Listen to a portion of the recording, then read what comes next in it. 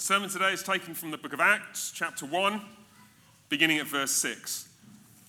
So when they had come together, they, that is, the disciples, asked Jesus, "Lord, will you at this time restore the kingdom to Israel?"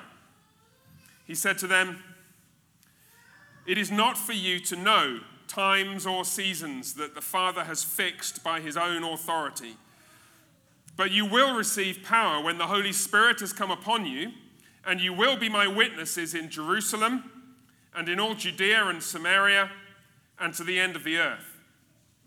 And when he had said these things, as they were looking on, he was lifted up, and a cloud took him out of their sight. And while they were gazing into heaven as he went, behold, two men stood by them in white robes and said, "Men of Galilee, why do you stand looking into heaven? This Jesus, who was taken up from you into heaven, will come in the same way as you saw him go into heaven." Let's pray, shall we?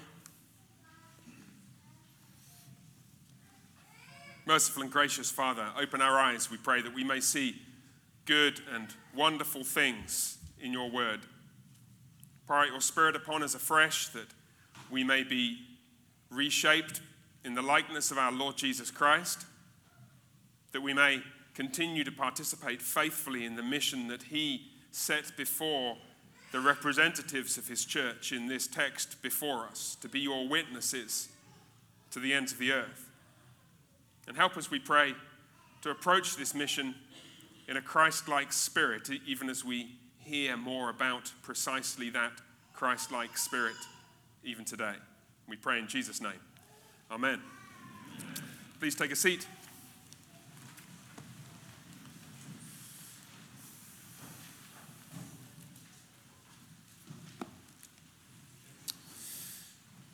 So today, I would like to address an important theological theme, a pastoral theme as well, that I've spoken about before. It's not for quite some time. I spoke about it in February 2021, preaching on James chapter 1. But it's sufficiently important that I want to reintroduce it at this stage of our journey through the book of Acts. I want to reintroduce post-millennial spirituality. In order to explain what I mean by this, I need first to explain what post-millennial theology is, which will perhaps be more familiar to many of us. Post-millennial theology is the doctrine of history which states that Christ will return in glory only after, that is post, the millennium, hence post-millennial, where the millennium is understood as a long period of time, not a literal but a figurative 1,000 years, during which, Revelation 20, Satan is bound so that he can't deceive the nations any longer. This period began with Jesus' ascension into heaven and his exaltation to his throne and his rule over creation as man, which is narrated in this text right here. And during this period, during this time when Satan is bound so that he can't deceive the nations, the church will grow and is growing gradually, bit by bit, over a long period of time, for many, many generations, eventually reaching great size. So, Mark 4, it's like the word that the church speaks is like the seed that's sown and produces a harvest 30 or 60 or 100 times what's sown. The kingdom of God itself is like leaven that works through the whole batch of dough until it's all leavened. It's like the mustard seed, which is this tiny little seed which is sown in the ground and grows to become the largest of all garden plants, so that all the birds of the air, that is, the nations of the world, can find refuge in its branches. It is like Daniel chapter 2, where we're coming to very briefly later on. It's a rock that is cut out, not by human hand, which must mean it's a holy rock, like an altar, like Exodus 20, that's right, which then smashes the feet of the statue representing the idolatrous nations of the world, and then grows to fill the world, to become this great holy mountain to which everyone may come. It is the kingdom which Haggai himself, the prophet, spoke when he said that the earth will be filled with the knowledge of the glory of the Lord as the waters cover the sea. That's post-millennial theology. Somebody asked me just before worship this morning, 4 minutes to 11. It was a great question. So what's the difference between that and what my friend thinks, which is optimistic amil or amil theology? The difference, I've got optimistic amillennial friends, lots of them, mostly back in England. The difference is the grounds of the optimism. I have optimistic amillennial friends who say, I believe the kingdom is going to grow because I've seen the power of the gospel at work. I believe the kingdom is going to grow because I've seen it happening in my generation, among the people I've seen. I believe the kingdom is going to grow because God is just a kind God and he wants to save people. Where a postmillennialist is going to say yes and amen to all that, but the postmill is going to say, yeah, but God has promised that it's going to happen. Postmillennial theology attaches its future hope to covenant promises, Old Testament covenant promises. Genesis 12, Genesis 1, certainly Genesis 17, Genesis 22, the expectations in the days of Moses and then David. So both can have an optimistic vision of the future, but postmillennial theology says this is going to happen. We are living in the early stages of the kingdom of God, just 40 or 50 generations in, watching while the kingdom of Christ grows gradually in extent and in depth in the hearts of men and women all across the world. So that's postmillennial theology. All familiar? So what's postmillennial spirituality then? Postmillennial spirituality is the hard one. See, where postmillennial theology addresses the question, what's going to happen in history, postmillennial spirituality addresses our hearts. It addresses the question, what should be our personal response as believers to the growth of the kingdom that postmill theology anticipates? And what should be our demeanor as the kingdom grows? And especially, what should be our attitude when we experience personally problems, setbacks, frustrations, when the kingdom doesn't grow as fast as we'd like it to? Postmill spirituality addresses the question, what's going to happen if we've been going for 2,000 years and look at the mess that's still out there everywhere? Postmill spirituality addresses what we should feel and therefore how we should respond in that painful situation. Postmill spirituality is what's in Paul's heart. Remember in chapter 1 of Philippians where Paul is in prison, and he's aware that some are preaching Christ out of envy and rivalry, seeking to stir up trouble for him. And Paul's like, I don't care, just as long as Christ is preached. It doesn't matter about me. It's pretty frustrating being in a prison, but as long as Christ is preached. It's the same attitude he's got 3 chapters later in chapter 4, where in the midst of great trial, he says, rejoice in the Lord always. Again, I'll tell you, rejoice. You've got no reason not to rejoice. You're not in prison. Don't be anxious about anything. Let the peace of God, which surpasses all understanding, fill your hearts and minds, because it will guard your hearts and minds in Christ Jesus. Postmill spirituality is what's in Nehemiah's heart. You remember the book of Nehemiah? And we all know Nehemiah as the man of action, the guy who went back to Jerusalem in outrage and horror that the walls have been broken down and the gates burned by fire, and the promised restoration after the exile hadn't happened. He's a guy who, when he sees people intermarrying with people who aren't believers, he'll beat the living daylights out of them. Before Nehemiah went back, you know what he did? He spent 4 months in prayer. Just look at the dates in Nehemiah chapter 1. See, Nehemiah understood that postmill theology, which he assuredly affirmed, has as its necessary correlate postmill spirituality. Just chill. It's God's kingdom. Pray. Slow down. Don't be running around like a maniac just yet. Postmill spirituality is what's in Jesus' mind, actually, in Luke's gospel. Remember when the disciples have literally just begun the long journey that characterizes the whole of the second half of the gospel, all the way to Jerusalem, and his disciples, they get to a Samaritan village, and the Samaritan village refuses to welcome him, and his disciples are like, right, do you want us to call down fire from heaven to blast them? And Jesus is like, don't be stupid. Just, it's okay. Postmill spirituality is the disposition of our Lord when he encounters and experiences and responds to setbacks in precisely that way. And it's the disposition that we probably struggle harder to embrace than the theological conviction about the growth of the kingdom itself, postmill theology. It is actually a logical implication. The two go together. You really, if you're going to be post-millennial in your theology, if you're going to expect the growth of the kingdom, it ought to be instinctive to us to just be able to not panic at the first sign of trouble. Like, You're winning, okay? It's like somebody who invested in the S&P 500 when it was at like 200, whatever it is, and now it's at 4,000 and something. But if they knew on the day that it was 200 that it was going to get to 4,000, and they panicked when it first dropped to 199, it's like, you're an idiot, aren't you, really? Just trust and live out that trust that the kingdom is going to go. That's post-mill spirituality. Without it, if the kingdom grows successfully, we will become arrogant and dismissive of people who don't share our theology. Without it, if the kingdom grows slowly, we will become frustrated, impatient, unsympathetic, angry, aggressive, ready to try anything, however disreputable, to try and speed things along a little bit. And there is no better place that I can think of to turn than to rediscover this crucial aspect of our piety, really, our personal disposition to the lives that Jesus has given us to live, than the locus classicus, which I had to look up. Apparently, I'm not really great at Latin. In England, there's some Latin printed around the edge of a £1 coin, so I did go and learn that once, but I've even forgotten that. But locus classicus is like the classic text.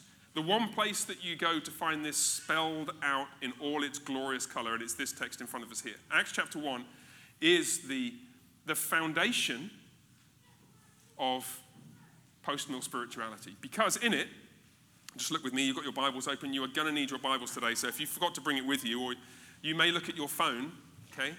That is, as long as it's got a Bible on it, okay? But do remember, it is a telephone, not a Bible. It's an emergency Bible. In it, you know where we are in Acts chapter 1, verse 6. This is the end of the 40-day period that is spoken of in verse 3, during which Jesus has been appearing and speaking of the kingdom of God, and it's like 40 days. So we're not so dumb that we don't know what that means. That's the transition time, and now the transition time is over. We're ready, Jesus.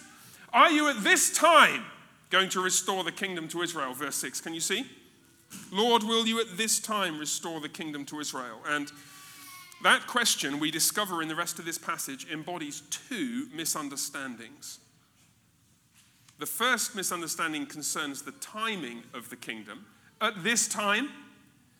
The second concerns its nature. To Israel, and seriously, I'm not telling you a lie here when I say what happened this week was I had plunged in with all the optimism that I normally plunge into the Bible with on Monday and Tuesday, thinking I'm going to be able to squeeze both of these points into one sermon. What an idiot. So I got up this morning and just working through all these things, trying to pull together these thoughts, and it got to about 7:30 and I suddenly thought, this is hopeless. So I'm only going to preach a one-point sermon today. I've never done this before.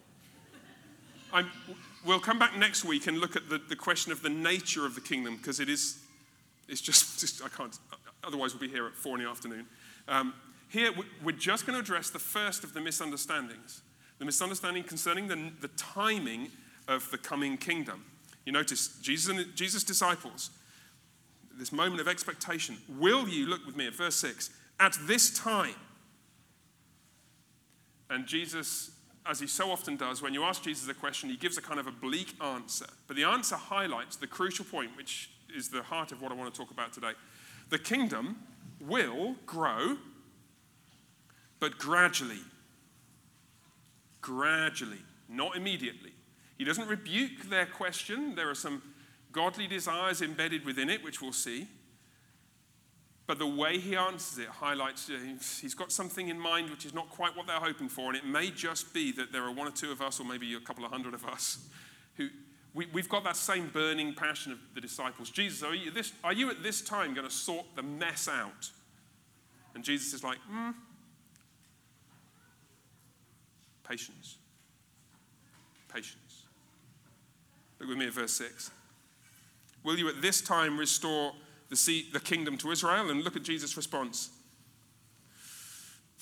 It's not for you to know times or seasons that the Father has set by his own authority.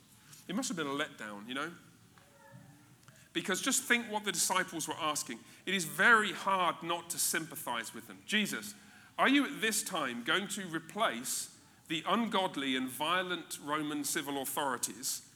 Are you going to bring them down from their thrones and exalt righteous men who won't take a bribe and won't undermine justice and won't acquit the guilty and imprison the innocent?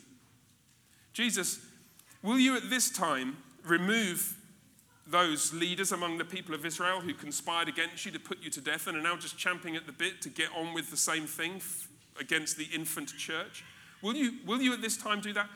Jesus, will you at this time put an end to the barbaric Greco-Roman practice of the exposure of infants, whereby kids who are just not wanted by their parents, or who are girls when parents wanted a boy, or if they have the misfortune to be born to parents who weren't married and the parents can't bear the social disgrace, or if the child is born with some kind of evident physical disability.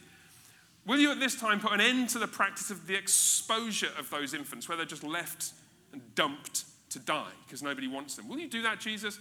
You know, that practice was all over the ancient world. It wasn't just Greece and Rome.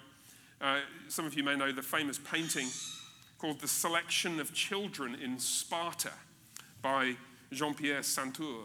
He's an artist, I guess, painter. I'm looking at this painting. Ancient Sparta was a great kingdom from the 7th to the 3rd century BC. And what happened when a child was born, if you know anything about Sparta, they had this really hardcore army. Basically, Sparta never built anything. They just smashed everything up that everybody else had and stole for 4 centuries, which is not exactly a kind of sustainable practice for everybody to try, but the Spartans were pretty good at it. And the way they got so good at it was by weeding out all the weak among their boys. So if a boy was born, what would happen is that he would be presented to the Gerousia, the council of elders, and if he was deemed to be adequate, he would be trained for war, first by his parents and taken away to be trained by the army. But if he was inadequate, he would be discarded. And in this painting, you've got the appalling picture of this father. And so you're looking at the painting, he's on the left, and he's walking away to the left, holding his head in his hands as the council banishes him with this pointed finger, get out. And it's obvious that his child is not good enough. So it's not like, oh, but you can raise him if you want. No, we don't want that kind of stuff around here. Jesus, will you at this time put an end to all the wickedness, all the barbarism, all the ungodliness out there in the world, all the fools who have been raised to positions of political authority, all the ungodly people in positions of religious authority? Will you at this time do that? And it's hard not to sympathize, isn't it? Do you feel anything like that ever, or is it just me? Is this just a sermon I need to go away and preach to myself? No, I didn't think so. There's a little bit in us, isn't there? Which responds to the ungodliness of the world with a degree of frustration that it couldn't be fixed sooner. And sometimes the ungodliness is evident in what we say, or in how we say it, or in our demeanor towards precisely the people for whom Jesus came to die. People like the ones in those Samaritan villages whom his disciples wanted to just burn. And Jesus is like, no, silly. You remember, I've got a special place in my heart for Samaritans, John chapter 4. And his oblique response raises this question, well, what is going to happen? Like, it's not for you to know the times and seasons, and we'll come back to that in a minute or two. But verse 8, you, disciples, as representatives of the infant church, will receive power when the Holy Spirit has come upon you, and you will be my witnesses in Jerusalem and in all Judea and Samaria and to the end of the earth. This text, which lies at the heart of the structure of Acts, is Jesus' answer to the question, will you at this time? And the answer is, not really. The kingdom will be established, yes, but you will not see all the earthly effects immediately. What will happen is you will receive power from the Spirit and you will witness to me, Jerusalem, Judea and Samaria, ends of the earth. And that's the shape of the book of Acts. Jerusalem, then Acts chapter 8, they're all scattered, Judea and Samaria, and then ends of the earth. The book ends up in Rome. And as I mentioned last week, it's deliberately open-ended. The mission continues to this day. And when we come back next week, Lord willing, we'll look at some of this terminology, the witnesses language, for example. The Greek word is martus, from which we get martyr. Yes. Right. And so there is an element of that Jesus is pointing to here. But at a basic level, what Jesus is saying is, I'm not going to come and sort it all out for you now.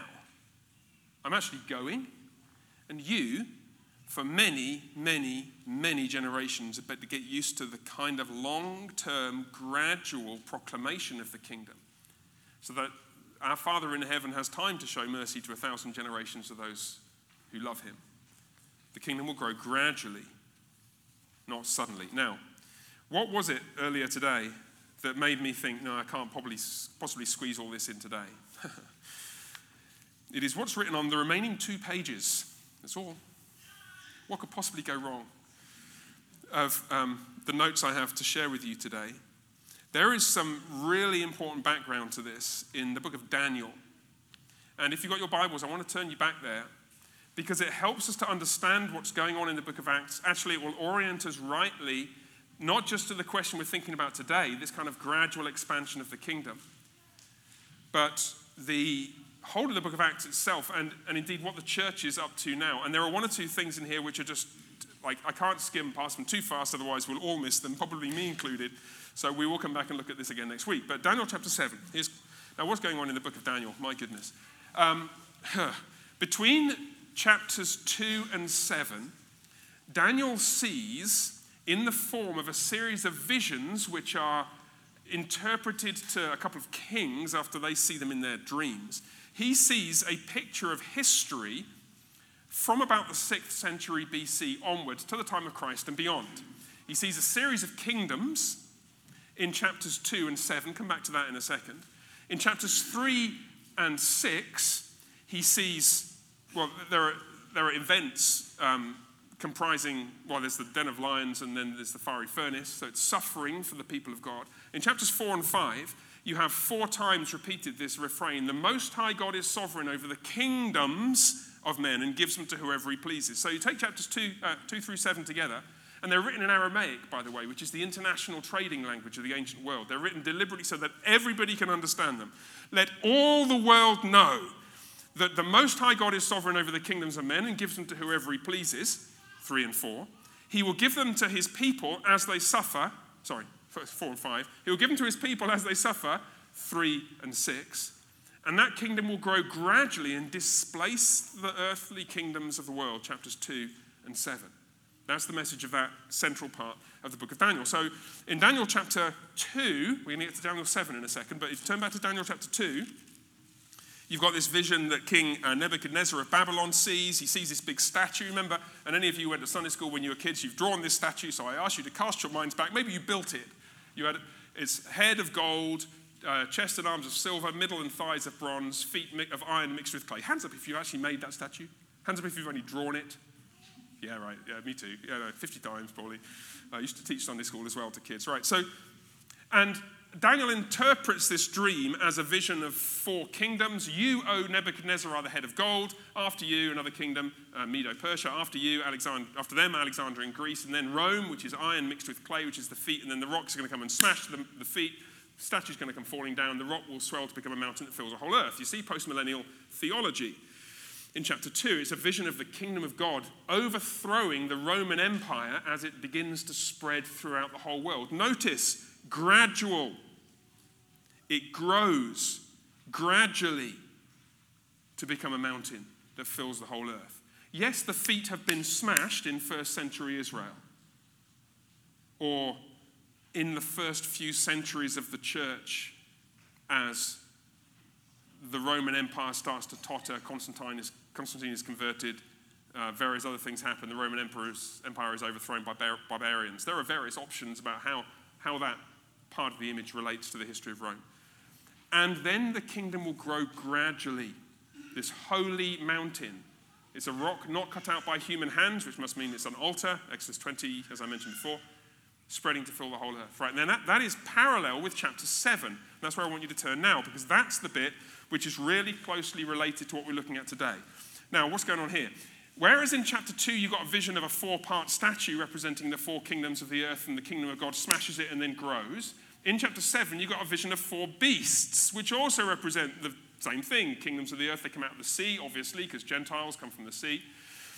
And as they come out of the sea, they are, in verse 9, Daniel sees this vision of the Ancient of Days, God the Father, in place. Fire comes out from him, destroys the beasts. But then, verse 12, the rest of their beasts, their dominion is taken away, but their lives are prolonged for a season and a time.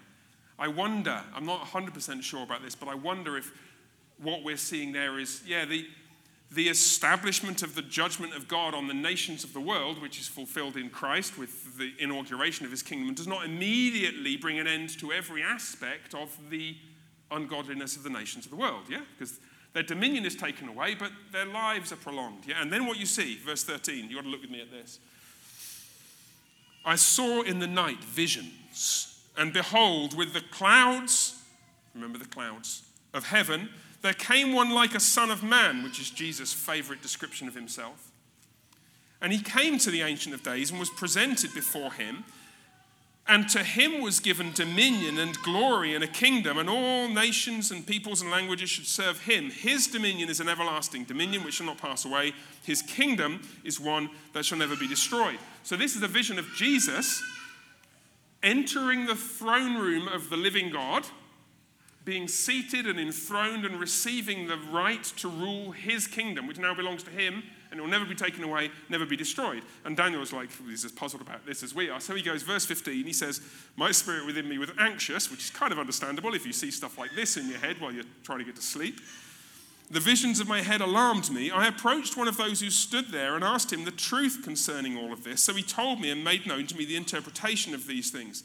It's very important that we look closely at the interpretation. He's seen a vision, which he thinks is a vision of the Son of Man, whom we know as Jesus, receiving his kingdom. And it is. But, verse 17, these four beasts are four kings who shall arise out of the earth. No surprises yet, because chapter 2. But the saints of the Most High shall receive the kingdom and possess the kingdom forever, forever and ever. Notice the difference.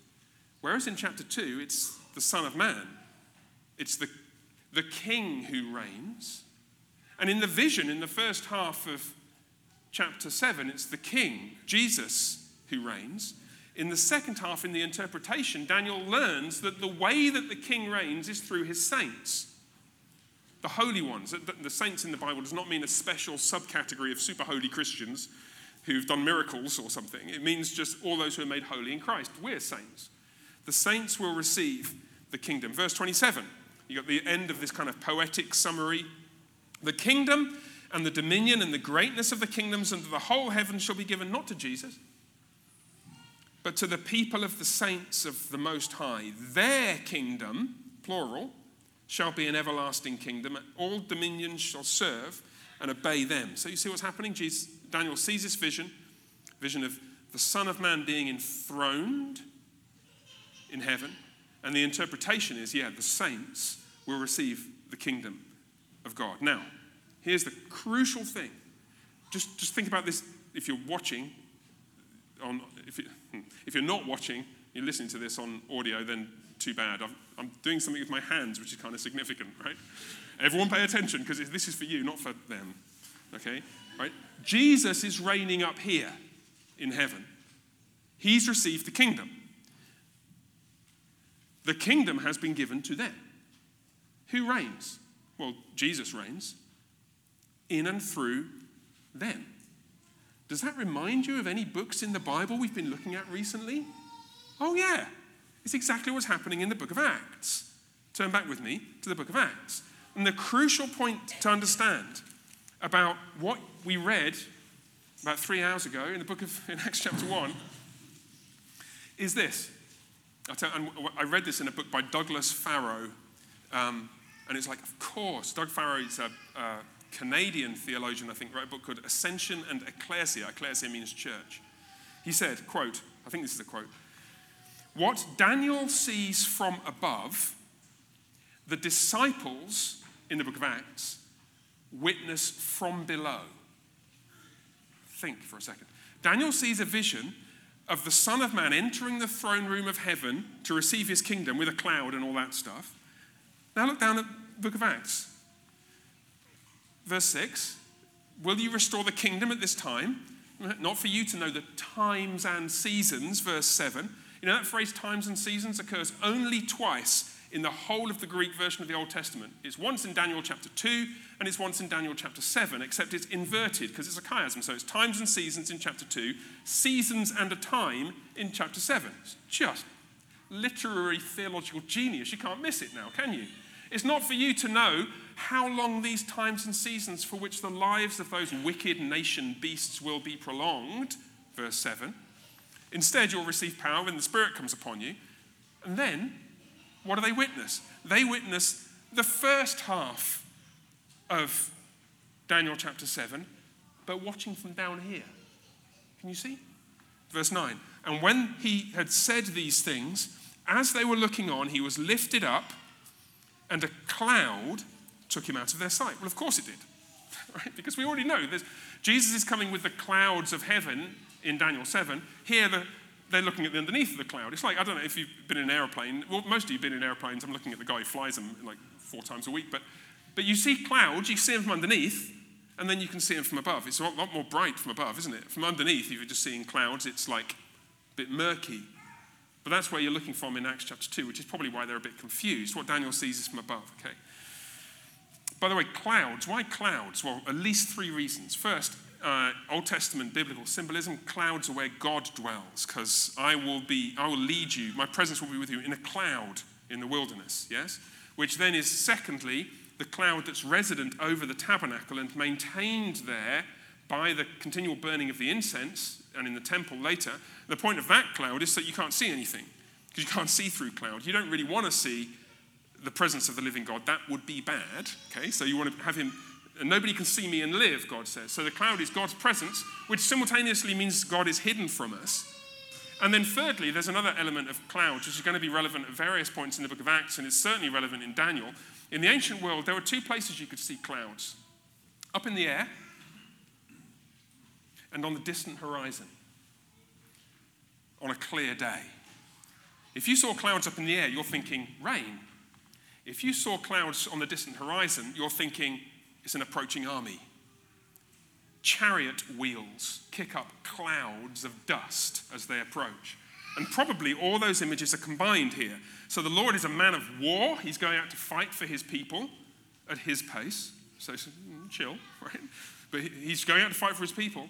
And his presence, and he can't be seen. And so that's what you've got here with the cloud taking him out of their sight. Then verse 10, and while they were gazing into heaven as he went, behold, 2 men, probably like the 2 men earlier in Luke's gospel, the witnesses, the angels, by the resurrection, stood by them in white robes. It's the same phrase nearly as describing what those witnesses of the resurrection were wearing.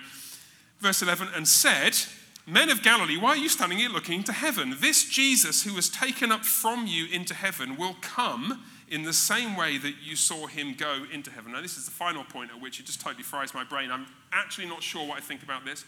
The normal way in which people understand this text, and others, there aren't many like it actually, is as a description of Jesus' return in glory on the last day to judge the living and the dead. He'll come with the clouds.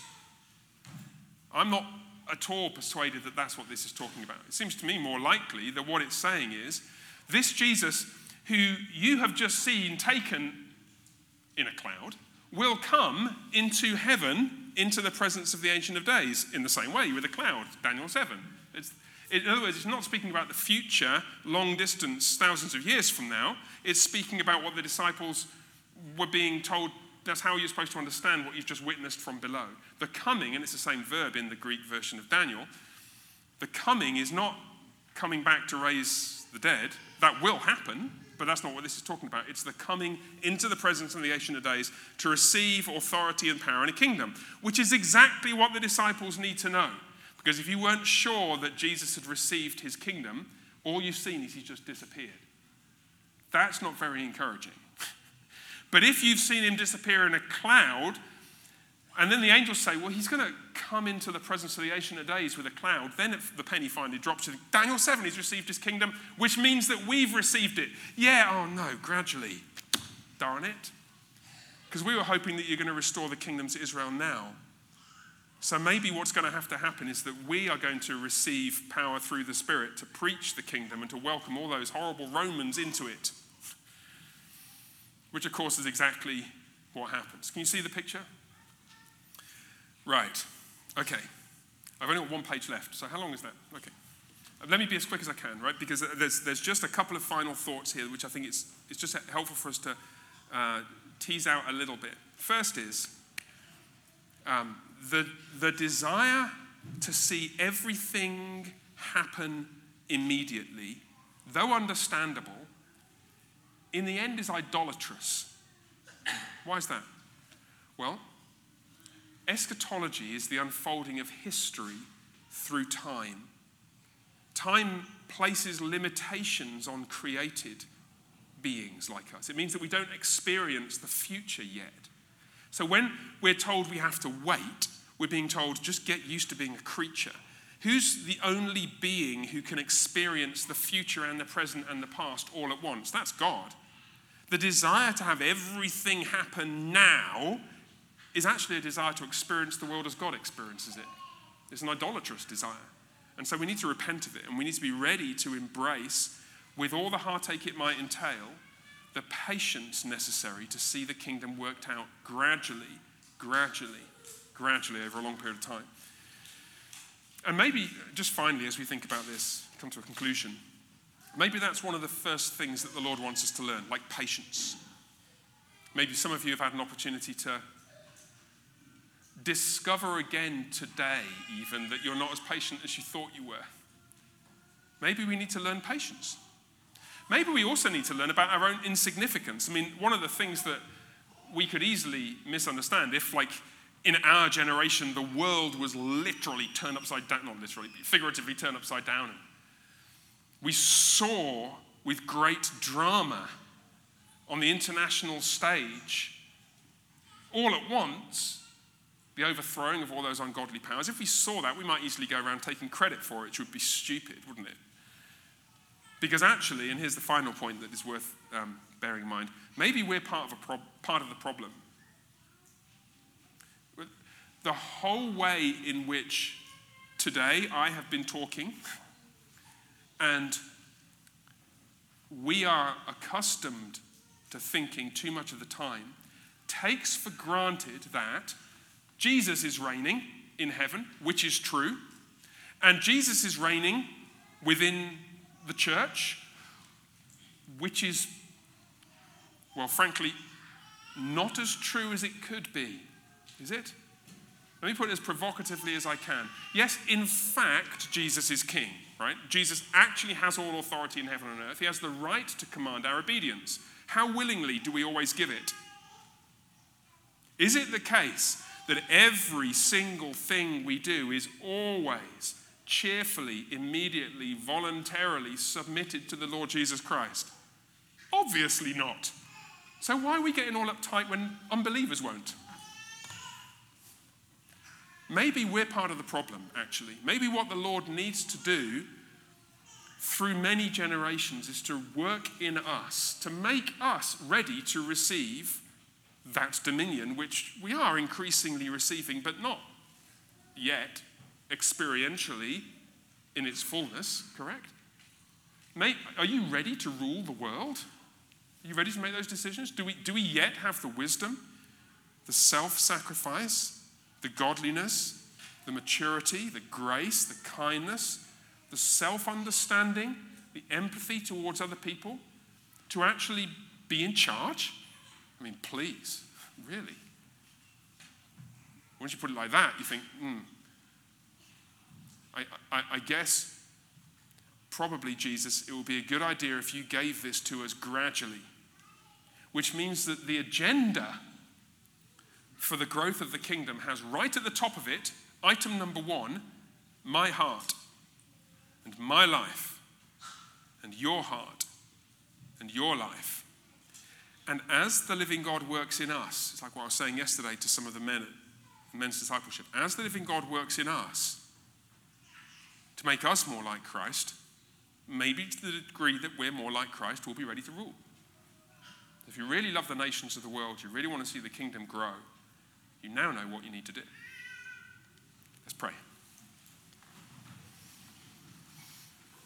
Merciful and gracious Father, we thank you for the promise of the kingdom and for Jesus' godliness and perfection in ruling it, and for your wisdom in so ruling it with wisdom that many of the things that we are taught in Scripture to long for haven't yet happened. We pray, Father, that you'd work in us to make us ready increasingly with each passing day, with each passing generation, to be those given the privilege of seeing them come about. We pray in Christ's name. Amen.